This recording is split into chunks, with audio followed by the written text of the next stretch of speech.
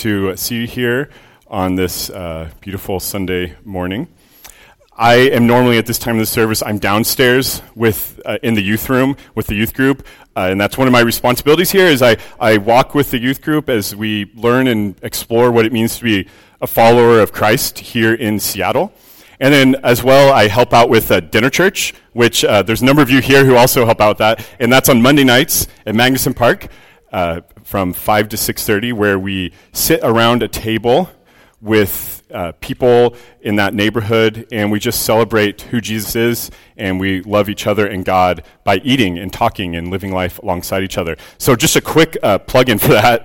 If you're interested, please come to Magnuson Park, 5 to 6:30 on Mondays. We'd love to have more people sitting around the table with us and growing together as we learn more about each other.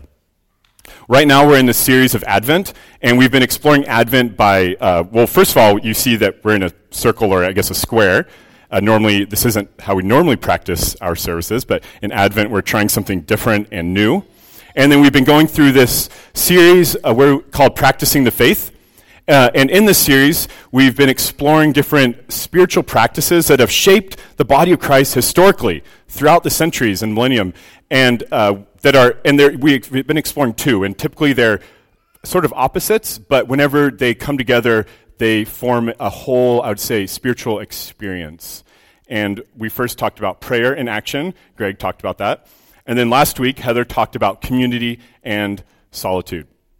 Today, we're talking about feasting and fasting, or fasting and feasting. And if you're like me, then one of those is significantly more difficult than the other. And don't worry, you're actually not alone in America or in Western culture. Historically and globally, Christians have always fasted. That's been a huge part of the rhythms of life. But lately, that's really been lost. Most people don't fast that much anymore. And I think there's a few reasons for it. One of them is back in the day, I think we fasted for the wrong reasons. It was sort of like, anything you desire is evil and bad, and your body is evil, so you should punish yourself. That way you can glorify God by not eating. And that's really not the point of fasting. And then people reacted to that, and now we live in a culture it's a consumer culture. Consumerism is sort of the game of the day. That's what everyone does. And we're like, anything you desire, anything you want, you do it. So the idea of abstaining from food is just sort of crazy and insane. Who would do that? Who would do that? But hopefully after this sermon, you'll see some reasons for entering into that time of fasting. Actually, I lived in Africa for a couple years before coming here to Seattle after college. And when I first got there, I was living in a country in East Africa that was a closed country, so it was like 100% Muslim. And there was an underground church there that was actually comprised of people from the neighboring country. And there was a gentleman there who became a mentor of mine. His name was Girma. And if there's a couple people who have influenced me more than anyone else in my life, he's one of them. He's had a profound impact on who I am today. And he's really honest and direct. And whenever he found out that I didn't practice fasting regularly, he was just got in my face. And I'd only known him for like a week. I hadn't known him that long. And he was just like, no, Ben, you need to start fasting now. Tomorrow you're going to fast. And I was like, okay. And they fast. Their church would fast every Wednesday and Friday, all day. And this wasn't just like the leaders or the spiritually intense people. It was everyone. They would all fast Wednesday and Friday. And so I started trying to learn from them. And then when I came back to America, to be honest, I completely lost it, fasting. And so if you're hearing this, and you're like, yeah, that's me. I don't fast very much. Just know that I'm also speaking myself throughout the sermon. I'm trying to learn what it means to fast and hopefully incorporate that into my daily walk and journey with Christ. And also just a couple preliminary remarks. Many times we talk about fasting, in a really broad sense. We can talk about fasting from our phones, from coffee, from sugar, you name it. But we're going to be talking today about just fasting from food. And with that, I'm not saying that other types of fasting are invalid. That's not the point. We're just focusing more on fasting from food. And also, if you have health problems, if fasting from food would be something that would put you in an unhealthy state, please be wise and maybe don't fast or find another way to do that. Or if you've struggled with body image with your body image in the past or currently, that might also be something to take into consideration, the reasons for fasting and whether or not you can do it in a healthy way. If that's the case with you, try to find something else. Maybe it's God's calling you to fast from your phone or from sugar of some sort or whatever it looks like. I think it can be different for every person. And with that, let's look at Matthew chapter 9, verses 9 through 15. It's Matthew chapter 9, verses 9 through 15.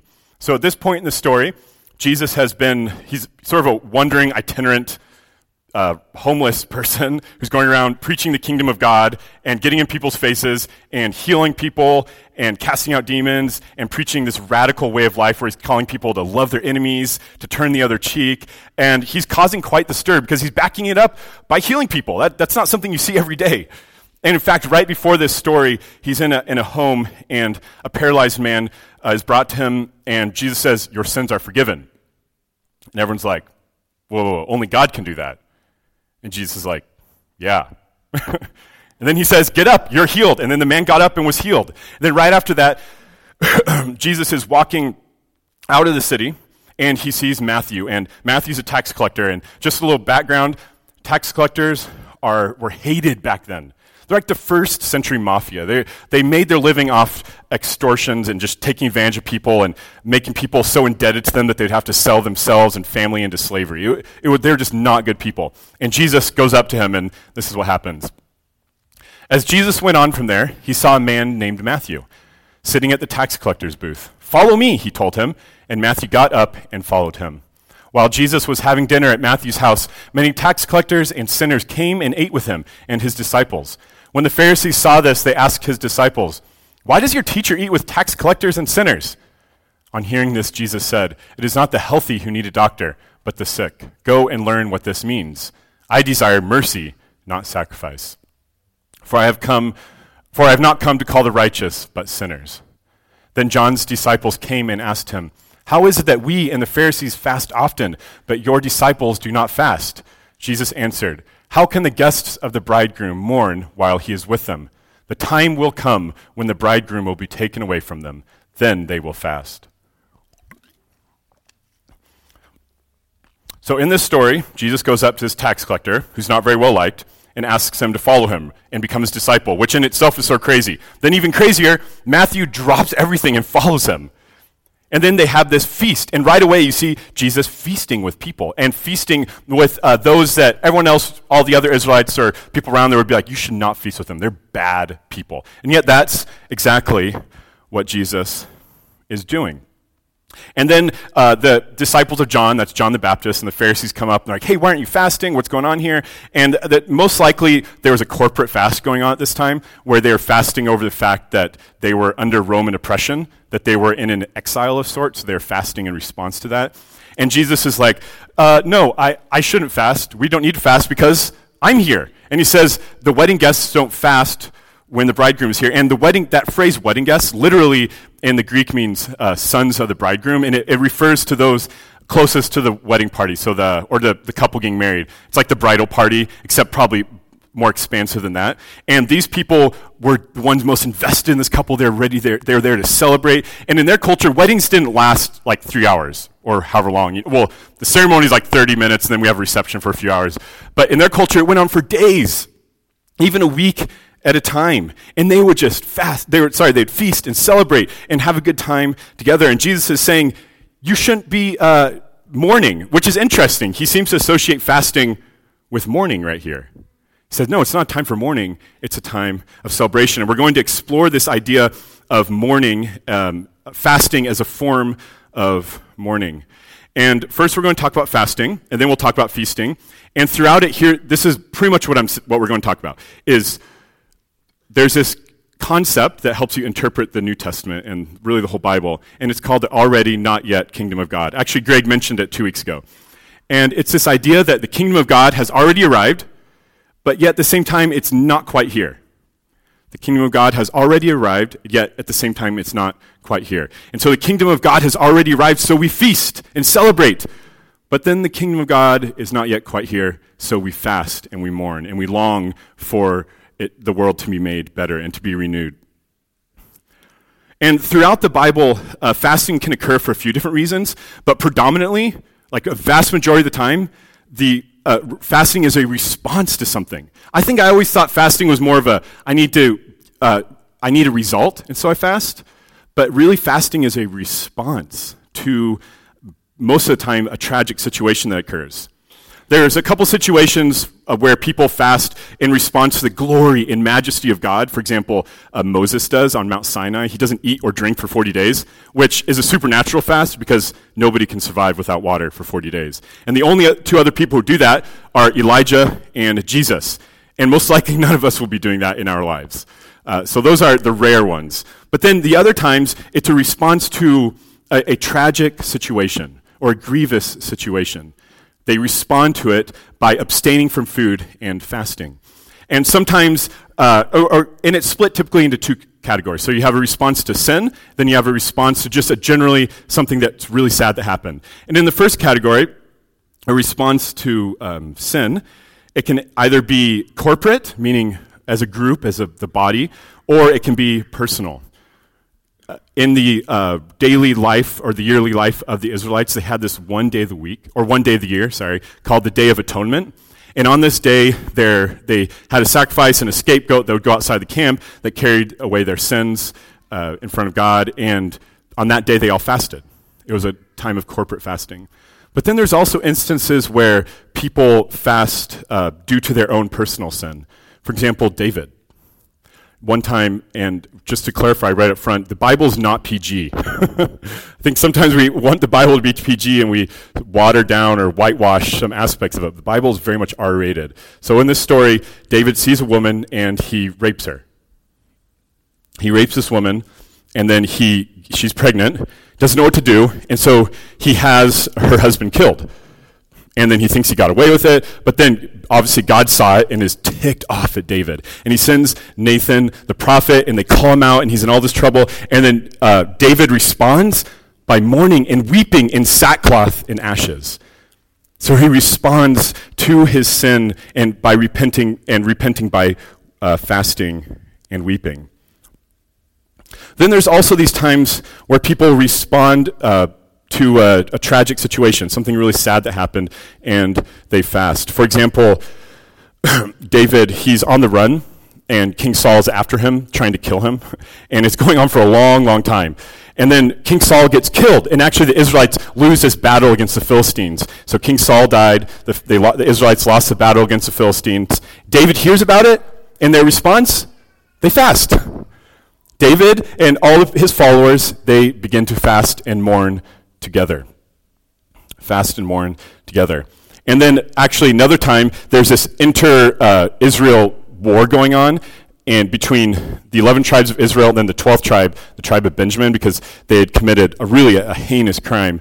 And they're really upset with the tribe of Benjamin, so they go to war, and tens of thousands of people are killed. And what's their response? They fast.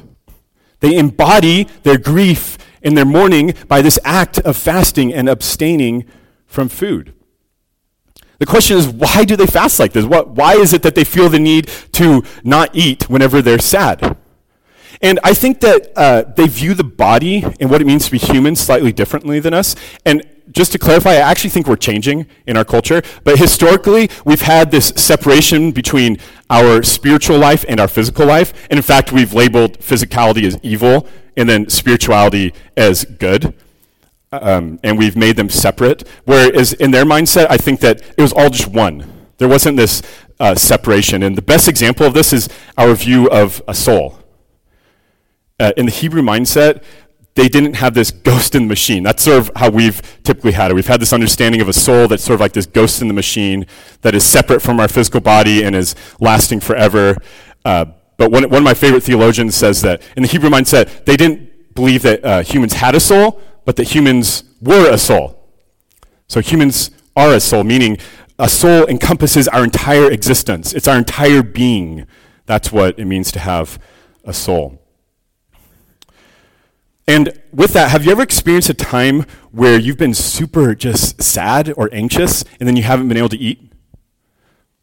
I certainly have. When I was preparing for this message, it brought me back to a time a couple years ago. I was in Africa. I woke up in the morning and I had a text that one of my good friends had died of a drug overdose the day before. And I was just saddened by it.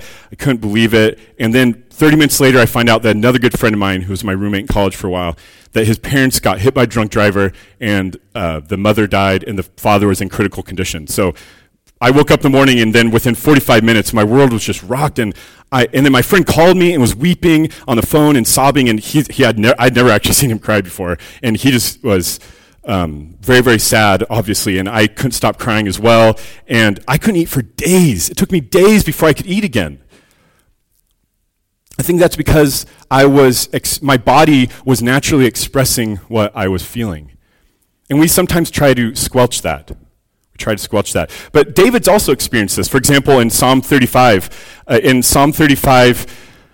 David's been chased by these enemies who he's not getting along with, and we can put Psalm 35 up on the screen. And he's trying to say that he still mourns for them and loves them despite what they're doing to him. So this is what he says. Yet when they were ill, I put on sackcloth and humbled myself with fasting. When my prayers returned to me unanswered, I went about mourning as though for my friend or brother.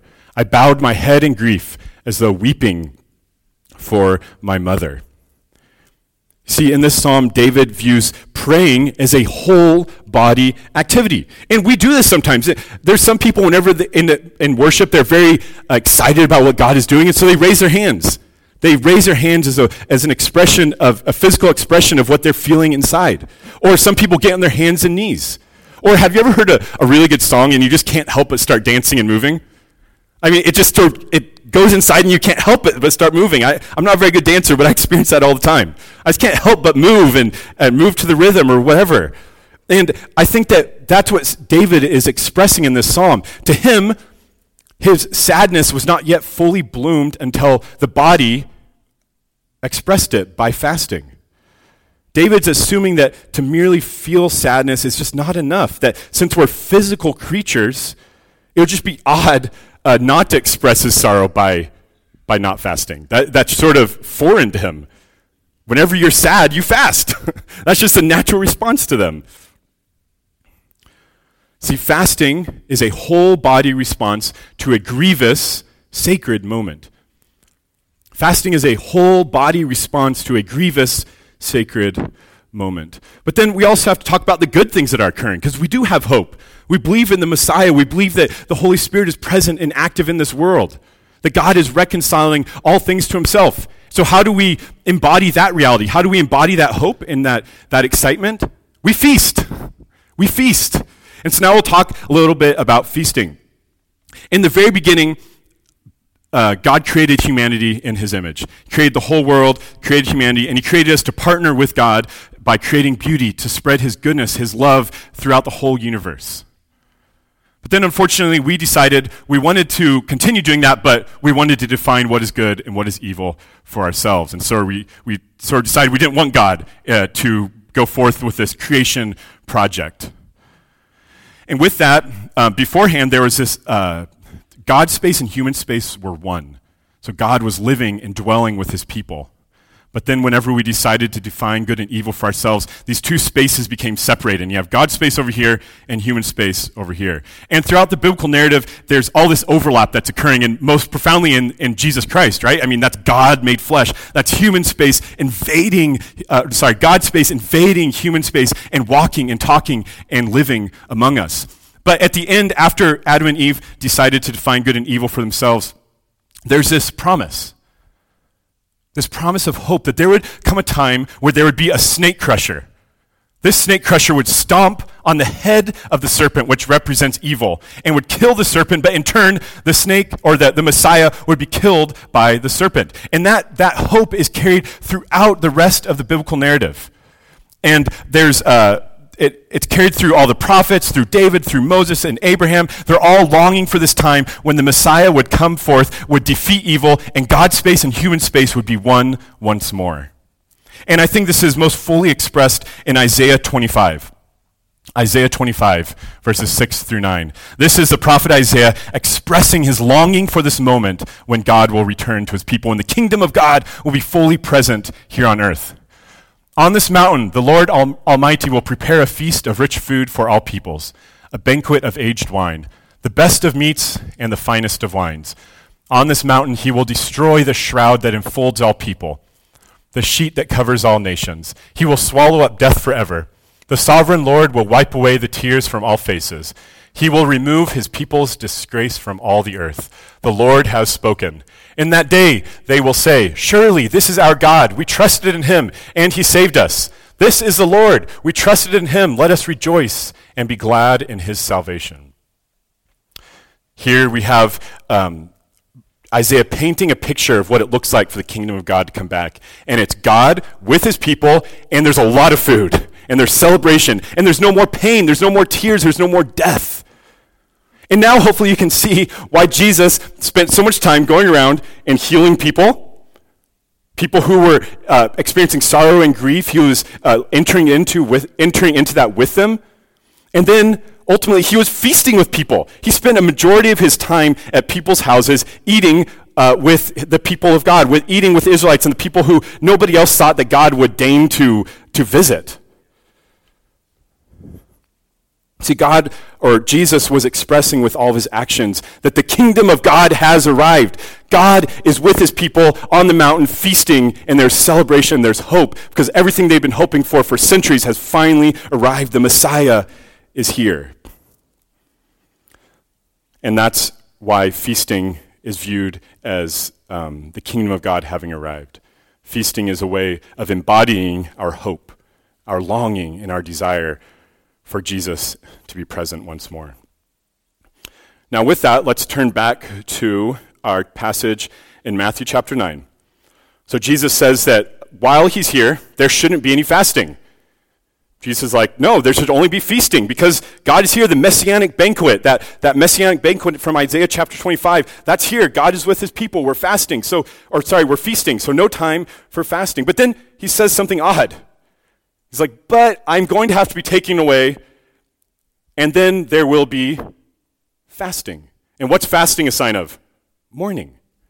So he's like, yeah, right now we can feast, but there's going to come a time where we're going to have to fast. And it's really confusing because the biblical authors portray Jesus as the kingdom of God having arrived through Jesus. And actually they say that Jesus became king over the cosmos by his death, which right there, I mean, Christianity is crazy. The fact that we believe in the king of everything becoming king and being enthroned by his own crucifixion and just a most shameful moment, and yet that's how he became king. But that's how they paint it. And then one of the promises of the kingdom of God is this idea that the Holy Spirit would be poured out, and that hearts that are made of stone would be turned into hearts of flesh, and that people would be transformed into the image of God. And that's what happened on Pentecost because the Holy Spirit was poured out. And so we have this idea that the kingdom of God did arrive and it is still here. But then we look around and there's still death. There's still pain. There's still sorrow. Things are not as they're meant to be. God isn't always fully present. Sometimes he feels distant. How do we respond to that? I think as Christians, we should fast for two main reasons. We fast in response to the absence of Jesus. We fast because we desire and long for Jesus to come here, to return, to be present and active among us. And really, that's what Advent is all about. It's expressing our longing and our desire and our expectations. Then we also fast because we recognize that this world is not as God intended it to be. God doesn't intend for there to be pain. God doesn't want there to be suffering. God doesn't want there to be death. And we're really embodying a part of the Lord's Prayer, which Greg talked about a couple weeks ago. He talked about how he challenged us to pray the Lord's Prayer a couple times every day. And one part of the Lord's Prayer says, "Your kingdom come, your will be done on earth as it is in heaven." And I think that fasting is embodying that. We're fasting in response to the fact that we are experiencing tragic situations all around us. We're fasting in response to the fact that this world is not as it's meant to be. And so we're praying and fasting and saying, God, your will be done on earth as it is in heaven. We long for there to be no more tears, no more pain, no more death. And we enter into the grief that God feels for this entire universe. And whenever we enter into that grief that God is experiencing for us, it affects us deeply. And we long for it to affect us deeply. And whenever it affects us so deeply, we can't help but fast and abstain from food. It's a way of embodying our grief and our lament. I think sometimes we try to cover up pain. We try to inoculate it by maybe eating a bunch whenever we're sad. I know I certainly do that. If I'm anxious or sad, my first response is, all right, got to go get some ice cream. But I think what this is challenging us to do is actually sit in it and allow us to experience that grief for our own lives and for the lives of those around us. Sit in the pain for a period of time. I have a friend who's a clinical psychologist here in Seattle, and he works with first responders, and he sees a lot of pain and a lot of suffering. And he was just telling me a couple nights ago that he, once a week, he sets aside a period of time where he grieves intentionally, where he has a certain playlist that he just lets it wash over him and just sits there, and he allows himself to feel the pain that he'd been seeing and experiencing all week long. And I think that's that's so healthy. In fact, Psalm 42, which is a pretty well-known psalm, we can turn there, is a psalm that expresses this really, really well. That's in Psalm 42. As the deer pants for streams of water, so my soul pants for you, my God. And remember, soul isn't the ghost of the machine. Soul is our entire existence, our entire being. My soul thirsts for God, for the living God. When can I go and meet with God? My tears have been my food day and night, while people say to me all day long, where is your God? These things I remember as I pour out my soul, how I used to go to the house of God under the protection of the Mighty One, with shouts of joy and praise among the festive throng. Why, my soul, are you downcast? Why so disturbed within me? Put your hope in God, for I will yet praise him, my Savior and my God. In this psalm, the psalmist is so upset by some situation that's occurring that they say that all they've been eating and drinking is their own tears. They are mourning and grieving, and that's been expressed by fasting. However, at the very end, it talks about put your hope in God. It talks about how there is hope. The Messiah is here. And so we feast because we know that God is present. We know that Jesus conquered death when he was resurrected. We know that the Holy Spirit has been poured out and is active and present. We know that God is reconciling all things to himself. We know that everything is being made whole again. And so we feast, and to me, that's what communion is all about. Communion, the Lord's Supper that we practice every Sunday with the bread and the juice, is an act of remembering what Jesus did. But we also proclaim what he's going to do and is doing in this world. For example, in the letter to the church in Corinth, Paul says this when he's talking about communion. He says, For whenever you eat this bread and drink this cup, talking about communion, you proclaim the Lord's death until he comes. Once again, you proclaim the Lord's death until he comes. See, communion is also a celebration. It's a way of embodying that hope and that longing for the coming of Jesus. And I think as Christians, we need to have this regular rhythm of feasting and fasting. We need to be people who don't close ourselves off to the world and to the suffering around us, but enter into it and express it by fasting. We recognize that war, famine, oppression, racism, sexism, drought, all the ecological problems happening in our world, all this is not God's desire. And we look at that and we say, this is so sad, and so I have to enter into that, and I fast on behalf of this world. But then once again, we embody our hope by feasting. We celebrate because it's so exciting that the Messiah is born. The Messiah is here. At this point, I'd like to invite the worship team and prayer team up. They're going to play instrumentally for a bit, and during that time, my challenge to you is to consider fasting. Seriously consider fasting in the next couple weeks, or a week, or less than a week actually, or a little over a week before Christmas. Maybe consider fasting one day. Consider setting aside one day or maybe one meal this week where you enter into that grief, where you embody that lament in that mourning for this world.